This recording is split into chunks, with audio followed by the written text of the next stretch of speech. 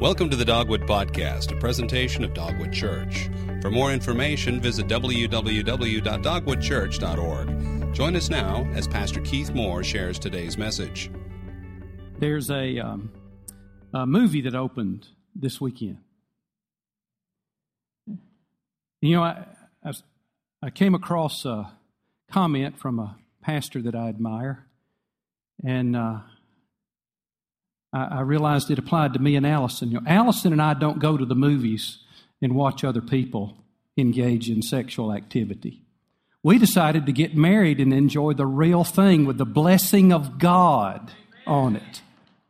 The joy-filled, holy, pure, good, God-honoring, God-blessing, life-giving sexuality the way He intended it. And we are in this series to try to take head on the world thought and value system's perversion of what God created. For several reasons. One, to honor God. Second, to try to keep us from destroying ourselves any longer. And as we have done, we've provided a lot of resources for you. I recommend today a couple of books by Christian authors. Pastor Tim and his wife Beverly LaHaye years ago wrote a great book called The Act of Marriage. Dr. Ed Wheat and his wife Gail, dynamic Christian layman, wrote a book several years ago called Intended for Pleasure. We're going to talk about that topic today just a little bit. And as always, I've been praying and ask you to pray for me, that in no way would I sensationalize this topic, not be flippant, not be gratuitous, not be inappropriate, but also pray that I would not, by any stretch of the imagination, mute the language that God Himself uses in the Scriptures. Got it? Got it? So let's turn to Proverbs chapter 5. We are walking through systematically God's Word, and this year we are in the book of Proverbs. I don't know when we'll finish, maybe before the Lord returns, or I die, or something. But we have made it all the way to chapters 5, 6, and 7, and that's where we are living this month to see, again, not what I'm saying about sex and sexual ethics, but what God Himself revealed in His holy, inerrant Word that He gave to us. And so I'm going to the best of my understanding, say in our modern day language what He said almost 3,000 years ago, inspired by God the Holy Spirit through the pen of Solomon.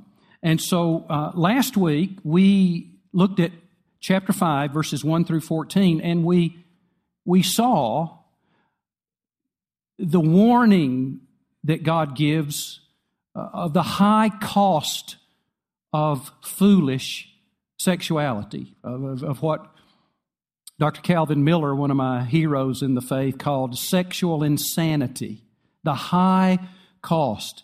And we have the context of written in the form of a wise father instructing, warning, pleading with his coming-of-age son, maybe in puberty, maybe young adolescence, to know of the to avoid sexual immorality because of the terrible price that one will pay for it. And so we saw all of the warnings there. Now, in God's pattern of corrective discipline, He teaches us by saying, not this way, but this way. And so last week He said, not this way. Today, beginning in verse 15, He says, this way. Dr. Adrian Rogers was the long-time beloved pastor of the Bellevue Baptist Church in Memphis, Tennessee.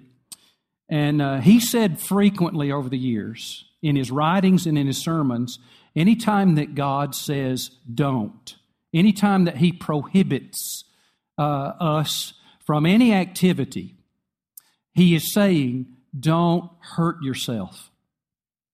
He's saying, don't play in the street. Don't hurt yourself. And anytime that he commands us, he's saying to do something, he's saying, help yourself to the best. And that's what he does here today. Verse 15 starts with a command. I'm going to read verses 15 through 21. You follow along in your Bibles. This is God's word. Drink water from your own cistern, water flowing from your own well. Should your springs flow in the streets, streams of water in the public squares? They should be for you alone, and not for you to share with strangers. Let your fountain be blessed, and take pleasure in the wife of your youth, a loving doe, a graceful fawn. Let her breasts always satisfy you. Be lost in her love forever. Why, my son, would you be infatuated with a forbidden woman, or embrace the breast of a stranger? For a man's ways are before the Lord's eyes, and he considers all his paths. Right at the beginning of this passage, after the warnings of the high cost of sexual immorality, he gives a command. This wise father commands his son to drink water from his own cistern and drink water flowing from his own well. Now, in that passage, I want you to go, verse 15, I want you to circle the words, your own. They're there twice. Your own cistern, your own well. Now, he's not telling his son to take a break from their lessons and go get a drink of water. That's not what he's saying here.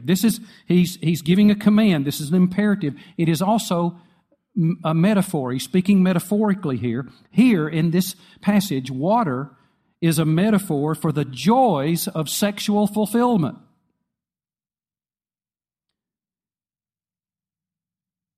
And the command to drink water from your own is the command to confine all sexual activity to the relationship with his future wife. You see, the cistern and the well are metaphors for the young son's future wife. He's not married yet. He's very young. And she is to be, he's saying, the one and only source of sexual fulfillment. Now, a cistern was a hole dug in the ground in the Middle East, designed to catch the runoff when it would rain, which was rare. And you know what a well is. A well is dug and to hit groundwater so that it fills itself. You know, everybody had a cistern, but if you had a well, you were wealthy in that semi-arid part of the country of the world. And so the cistern and the well are metaphors for the young man's future wife. And so then he asks this question, in verse 16, should your springs flow in the streets, streams of water in the public squares? Now, this is a rhetorical question. And the answer is, absolutely not.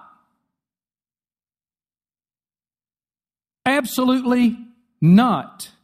This wise father, again, still speaking in metaphor here, he is asking his son something like this. Now, should you, in light of all we've seen so far, in light of all that God has said to you through me, should you act on any sexual desires with anyone who is willing? Should you be sexually active with your boyfriend or girlfriend or someone you think you're falling in love with and might marry someday, or just anyone who's willing? Should you do that? No, he says. Absolutely not. You see, the thrill of marriage, the thrill of married sexuality comes, first of all, because it is exclusive. Write down the word exclusive in your notes. He says it is exclusive here. Look at verse 17.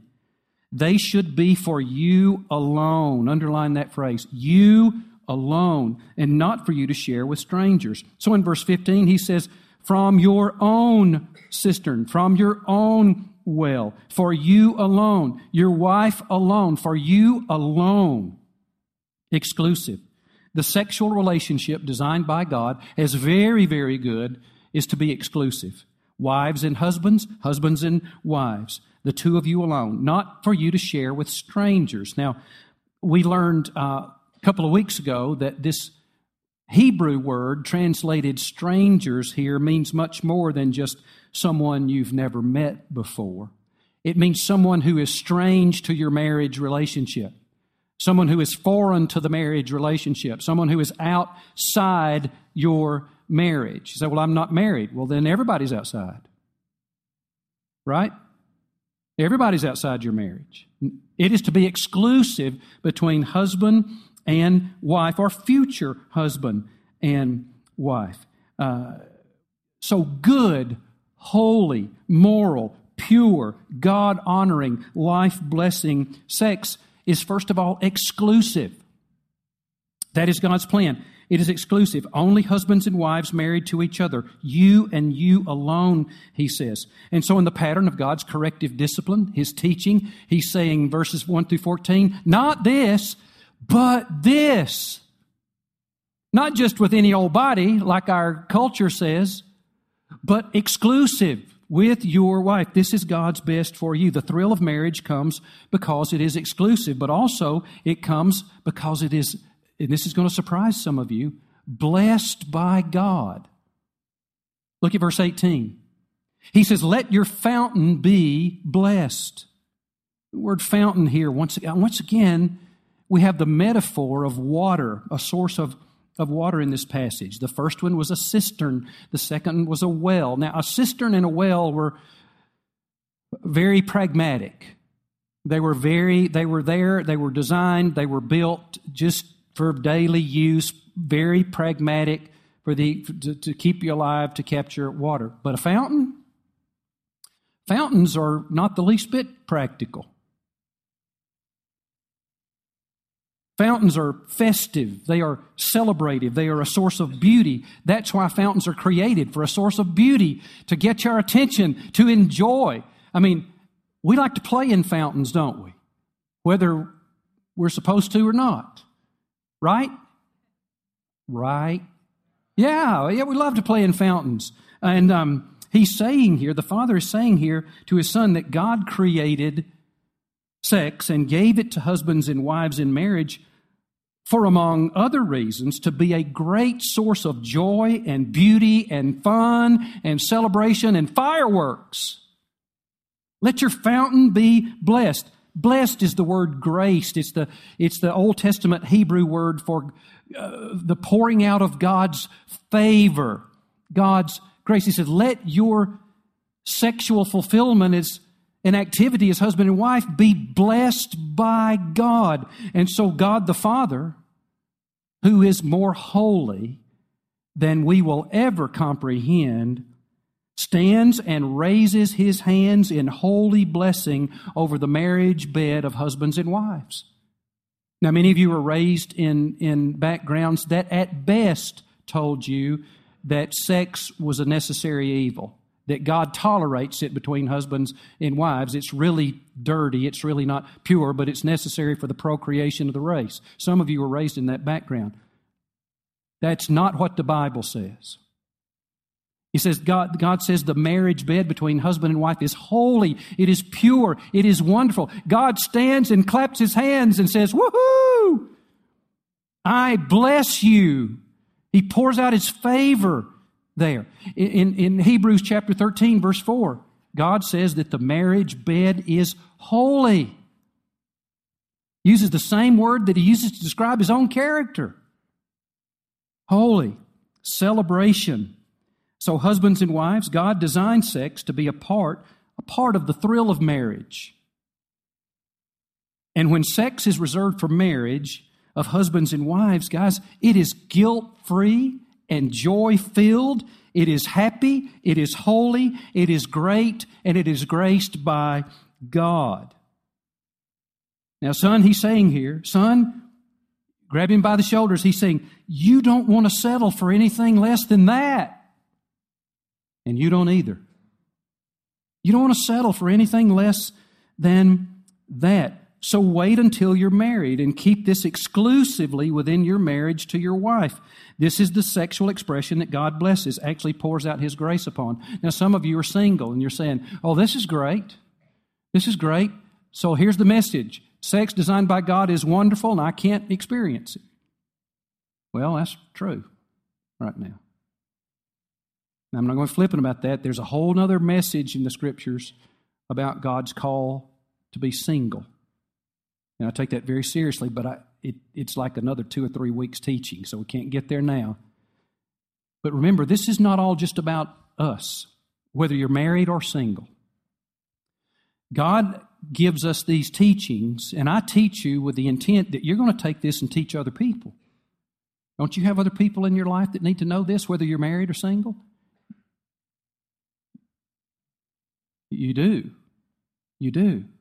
And so learn what he's saying here so that you can be a source of his blessing to all the other people in your life. The thrill of married sex is there because it is exclusive, it is blessed by God, and also because God created it as a wonderful source, write down this word, of pleasure.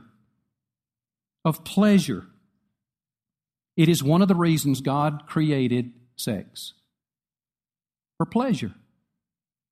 And I would use these 2 words, frequent and fun. And we're going to get there in a second. It's right there in the Scriptures. So read this. He says, continuing in verse 18, and take pleasure in the wife of your youth, a loving doe, a graceful fawn. Let her breast always satisfy you. Be lost in her love forever. Now let's remember that these words that I just read to you did not come from Playboy chapter 5, verses 18 and 19.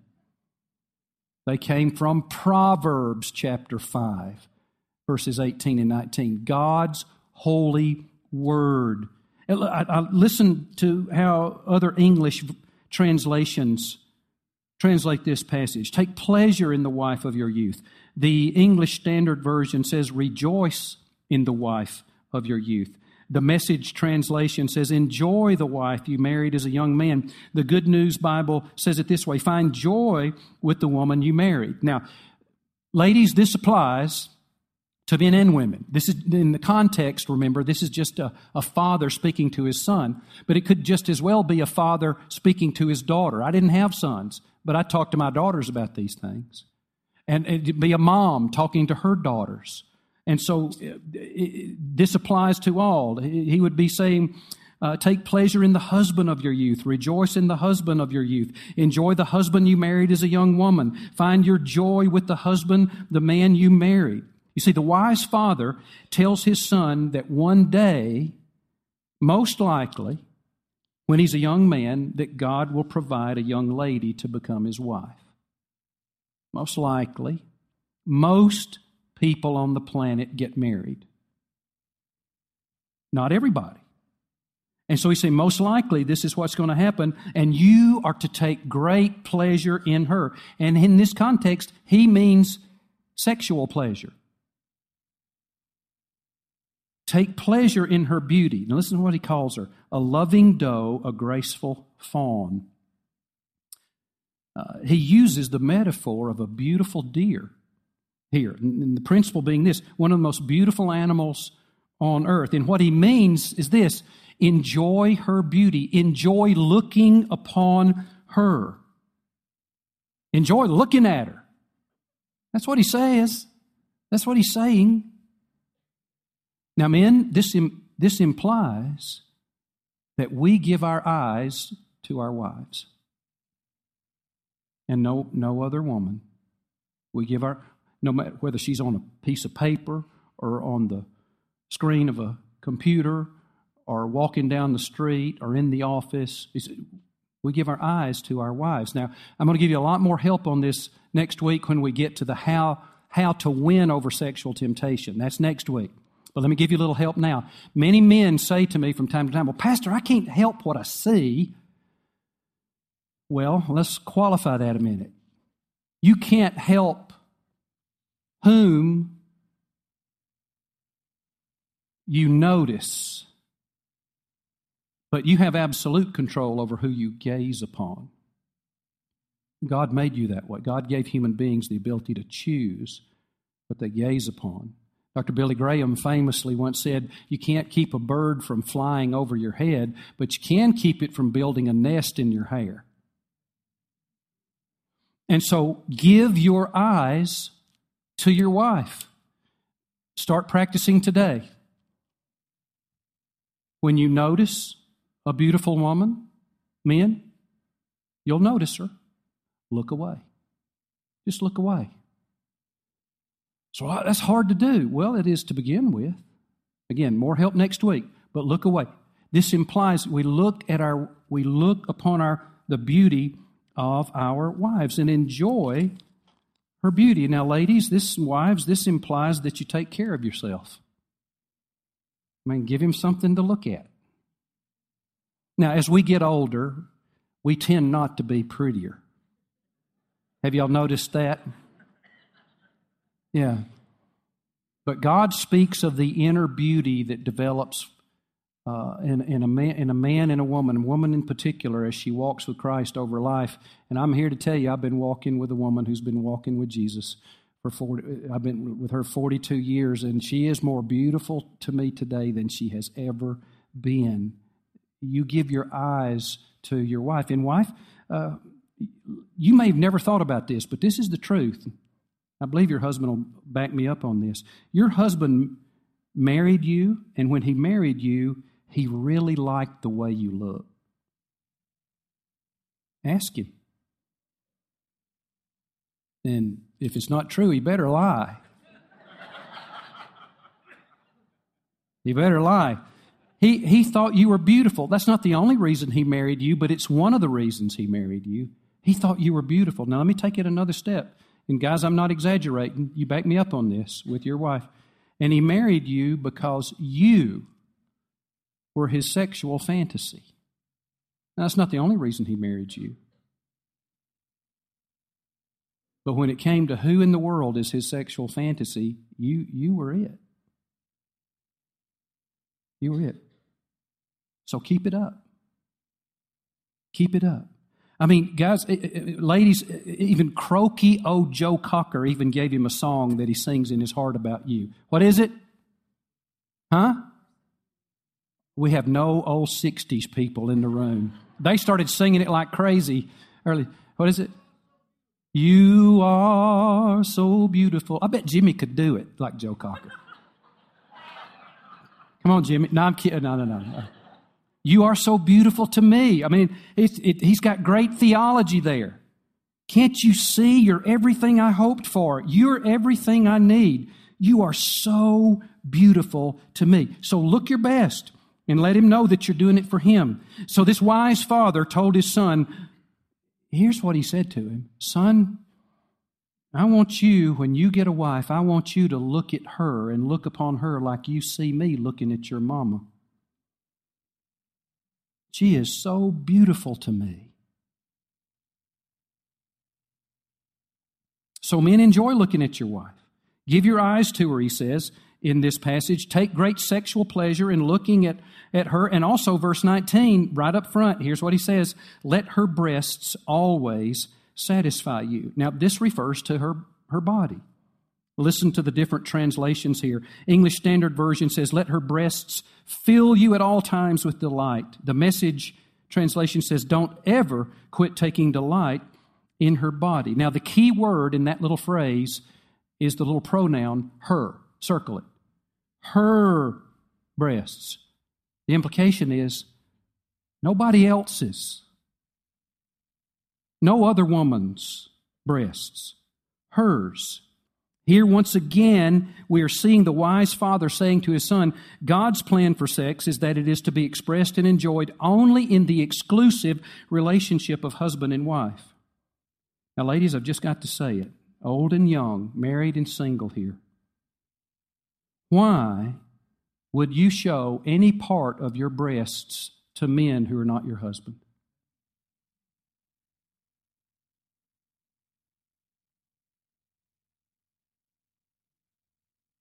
Why would you do that?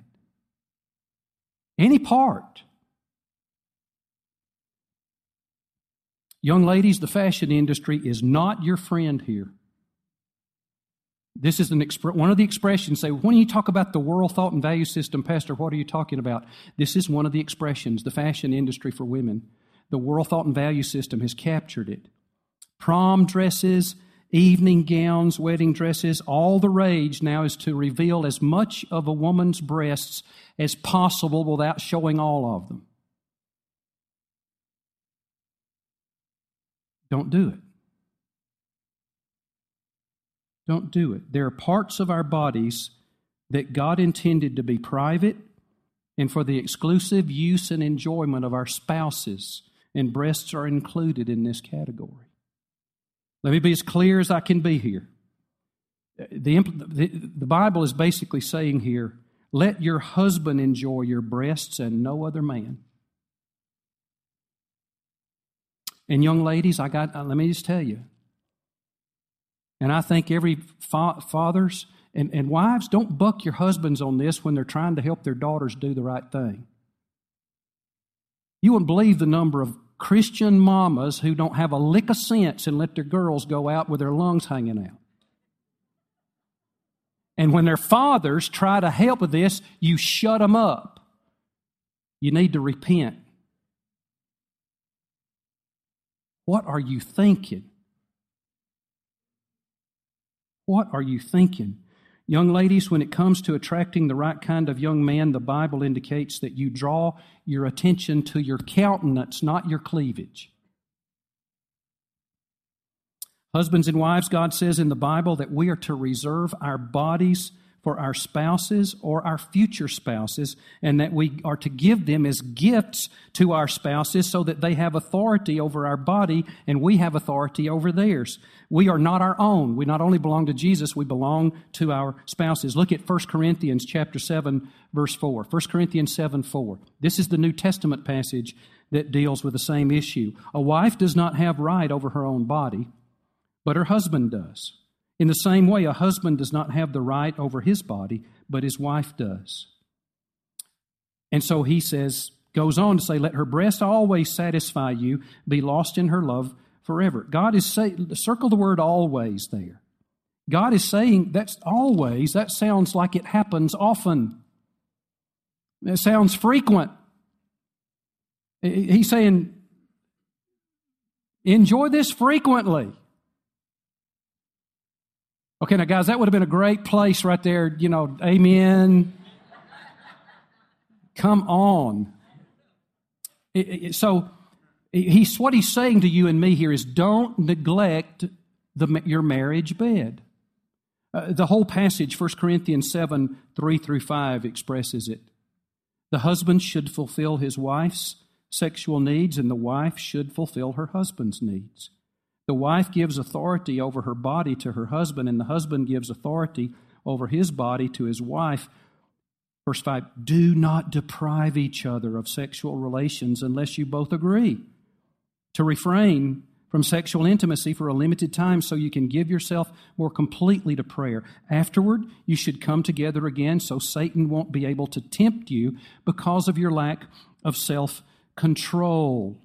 Now, verse 5, look at it. Verse 5 makes it very clear that the deprival of sex from a spouse can lead to a lack of self-control on the part of the deprived spouse, which makes them easy prey to temptation. Easy prey. Now, this certainly doesn't excuse marital unfaithfulness, betrayal, but it does describe what can happen. Remember, in the book of Proverbs, God is saying, I'm teaching you how life really works. And what he's saying to spouses is this. Now, if you withhold sexual relations from your spouse, does that give them should they be allowed to express their sexuality with another person? No, of course not. No, they shouldn't. But God is saying, but why would you create that scenario? Here's what you're doing. And whatever you do, don't use sex as a weapon. The only result is bitterness on the deprived spouse. If your husband is a God-honoring man, a follower of Jesus who's committed to follow God's plan for good sex, then they are completely dependent on you to meet their sexual needs, and that puts you in an incredibly powerful position. Be careful. But husbands do the same thing. Wives, you are your husband's one and only, morally and spiritually legitimate source of sexual fulfillment. And husbands, you are your wife's one and only morally and spiritually legitimate source of sexual fulfillment. So whatever you do, don't deprive each other. He's saying make your marriage bed a priority. Make it frequent and, here's the good word, fun. Make it fun. Look at this passage. He says, be lost in her love forever. Now listen to these other English translations. One says, be intoxicated always in her love. One says, be exhilarated always with her love. One says, be captivated by her love. Be lost, be intoxicated, be exhilarated, be captivated in her love. That sounds pretty fun. Right there would have been another good. Doesn't that sound? I mean, that sounds pretty fun. Amen. Yeah, it is. It is. God says, just lose yourself in the enjoyment with your spouse. Husbands, God gave you your wives to be the greatest source of physical pleasure you have on this planet. Now, He gave her to you to be much more than that, but He did give her to you for that. Wives, God gave you your husbands to be the greatest source of physical pleasure you have on this planet. Now, He gave him to you to be much more than that, but He did give him to you as that.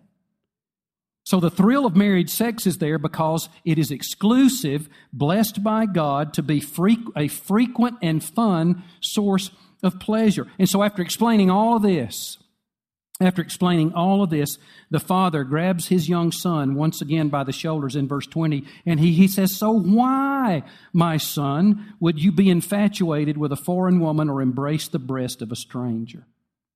Since you know all the terrible consequences of foolish sex, and you know the glorious blessing of God's plan for sexual ethics, why in the world would you choose a bad, self-destructive way? Now, this is a rhetorical question, another one, and the answer is, well, there's no good reason to, except there's something wrong with us. There's something wrong with us human beings. We have a heart problem. You see, apart from the gospel of Jesus Christ, apart from being saved and given a new heart, apart from having the presence and power of God the Holy Spirit indwelling us, we, even though we know what is good and best, we are powerless to choose it when temptation comes. Again, we're like my old buddy I've quoted for years and years, who said to me one time when I was talking to him about Jesus, he said, Keith, I'm okay. I can resist anything but temptation. We are powerless without Christ. We need Jesus.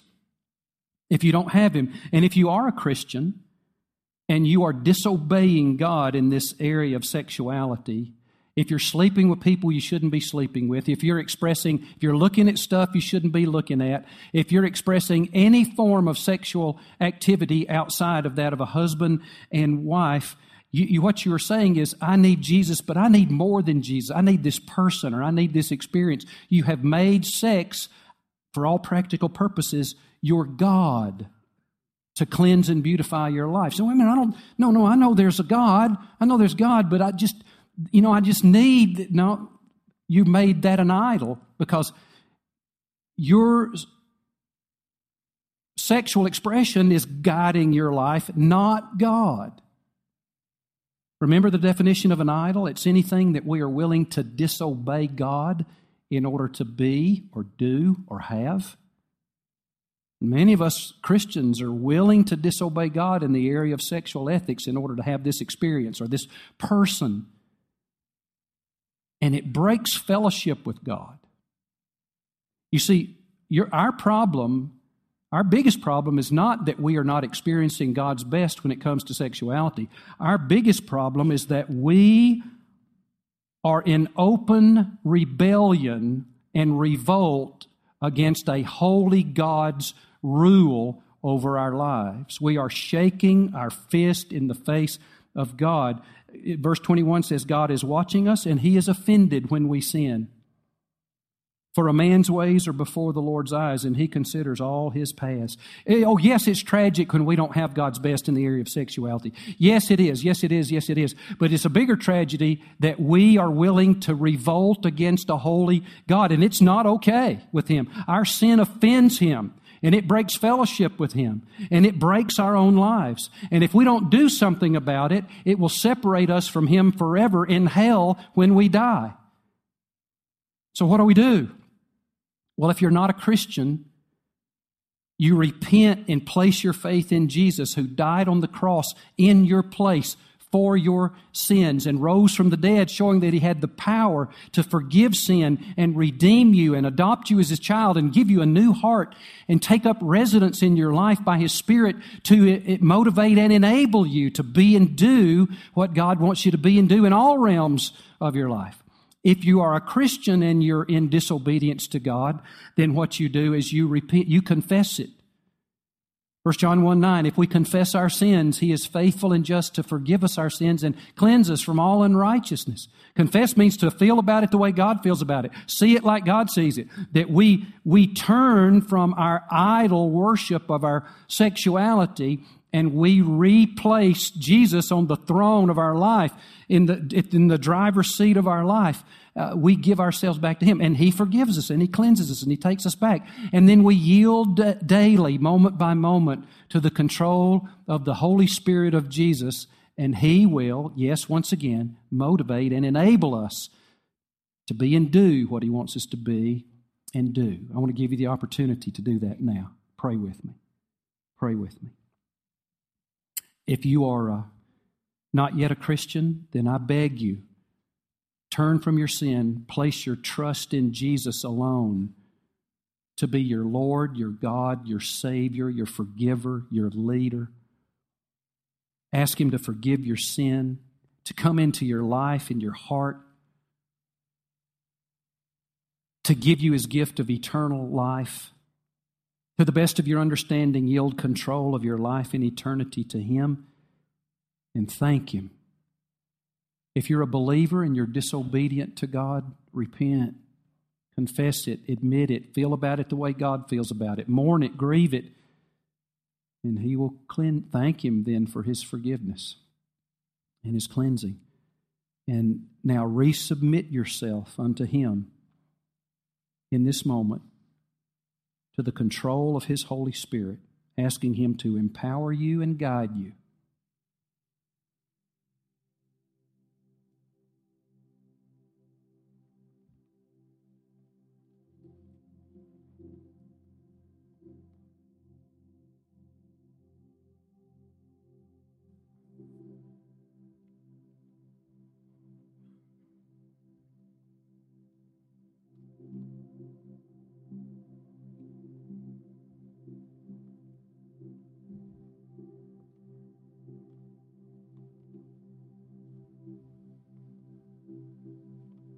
So, Lord, we thank You for hearing these prayers.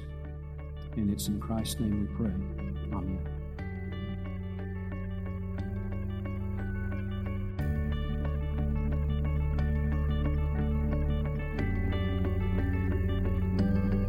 Thank you for listening to this week's message. For more information about Dogwood Church, visit www.dogwoodchurch.org.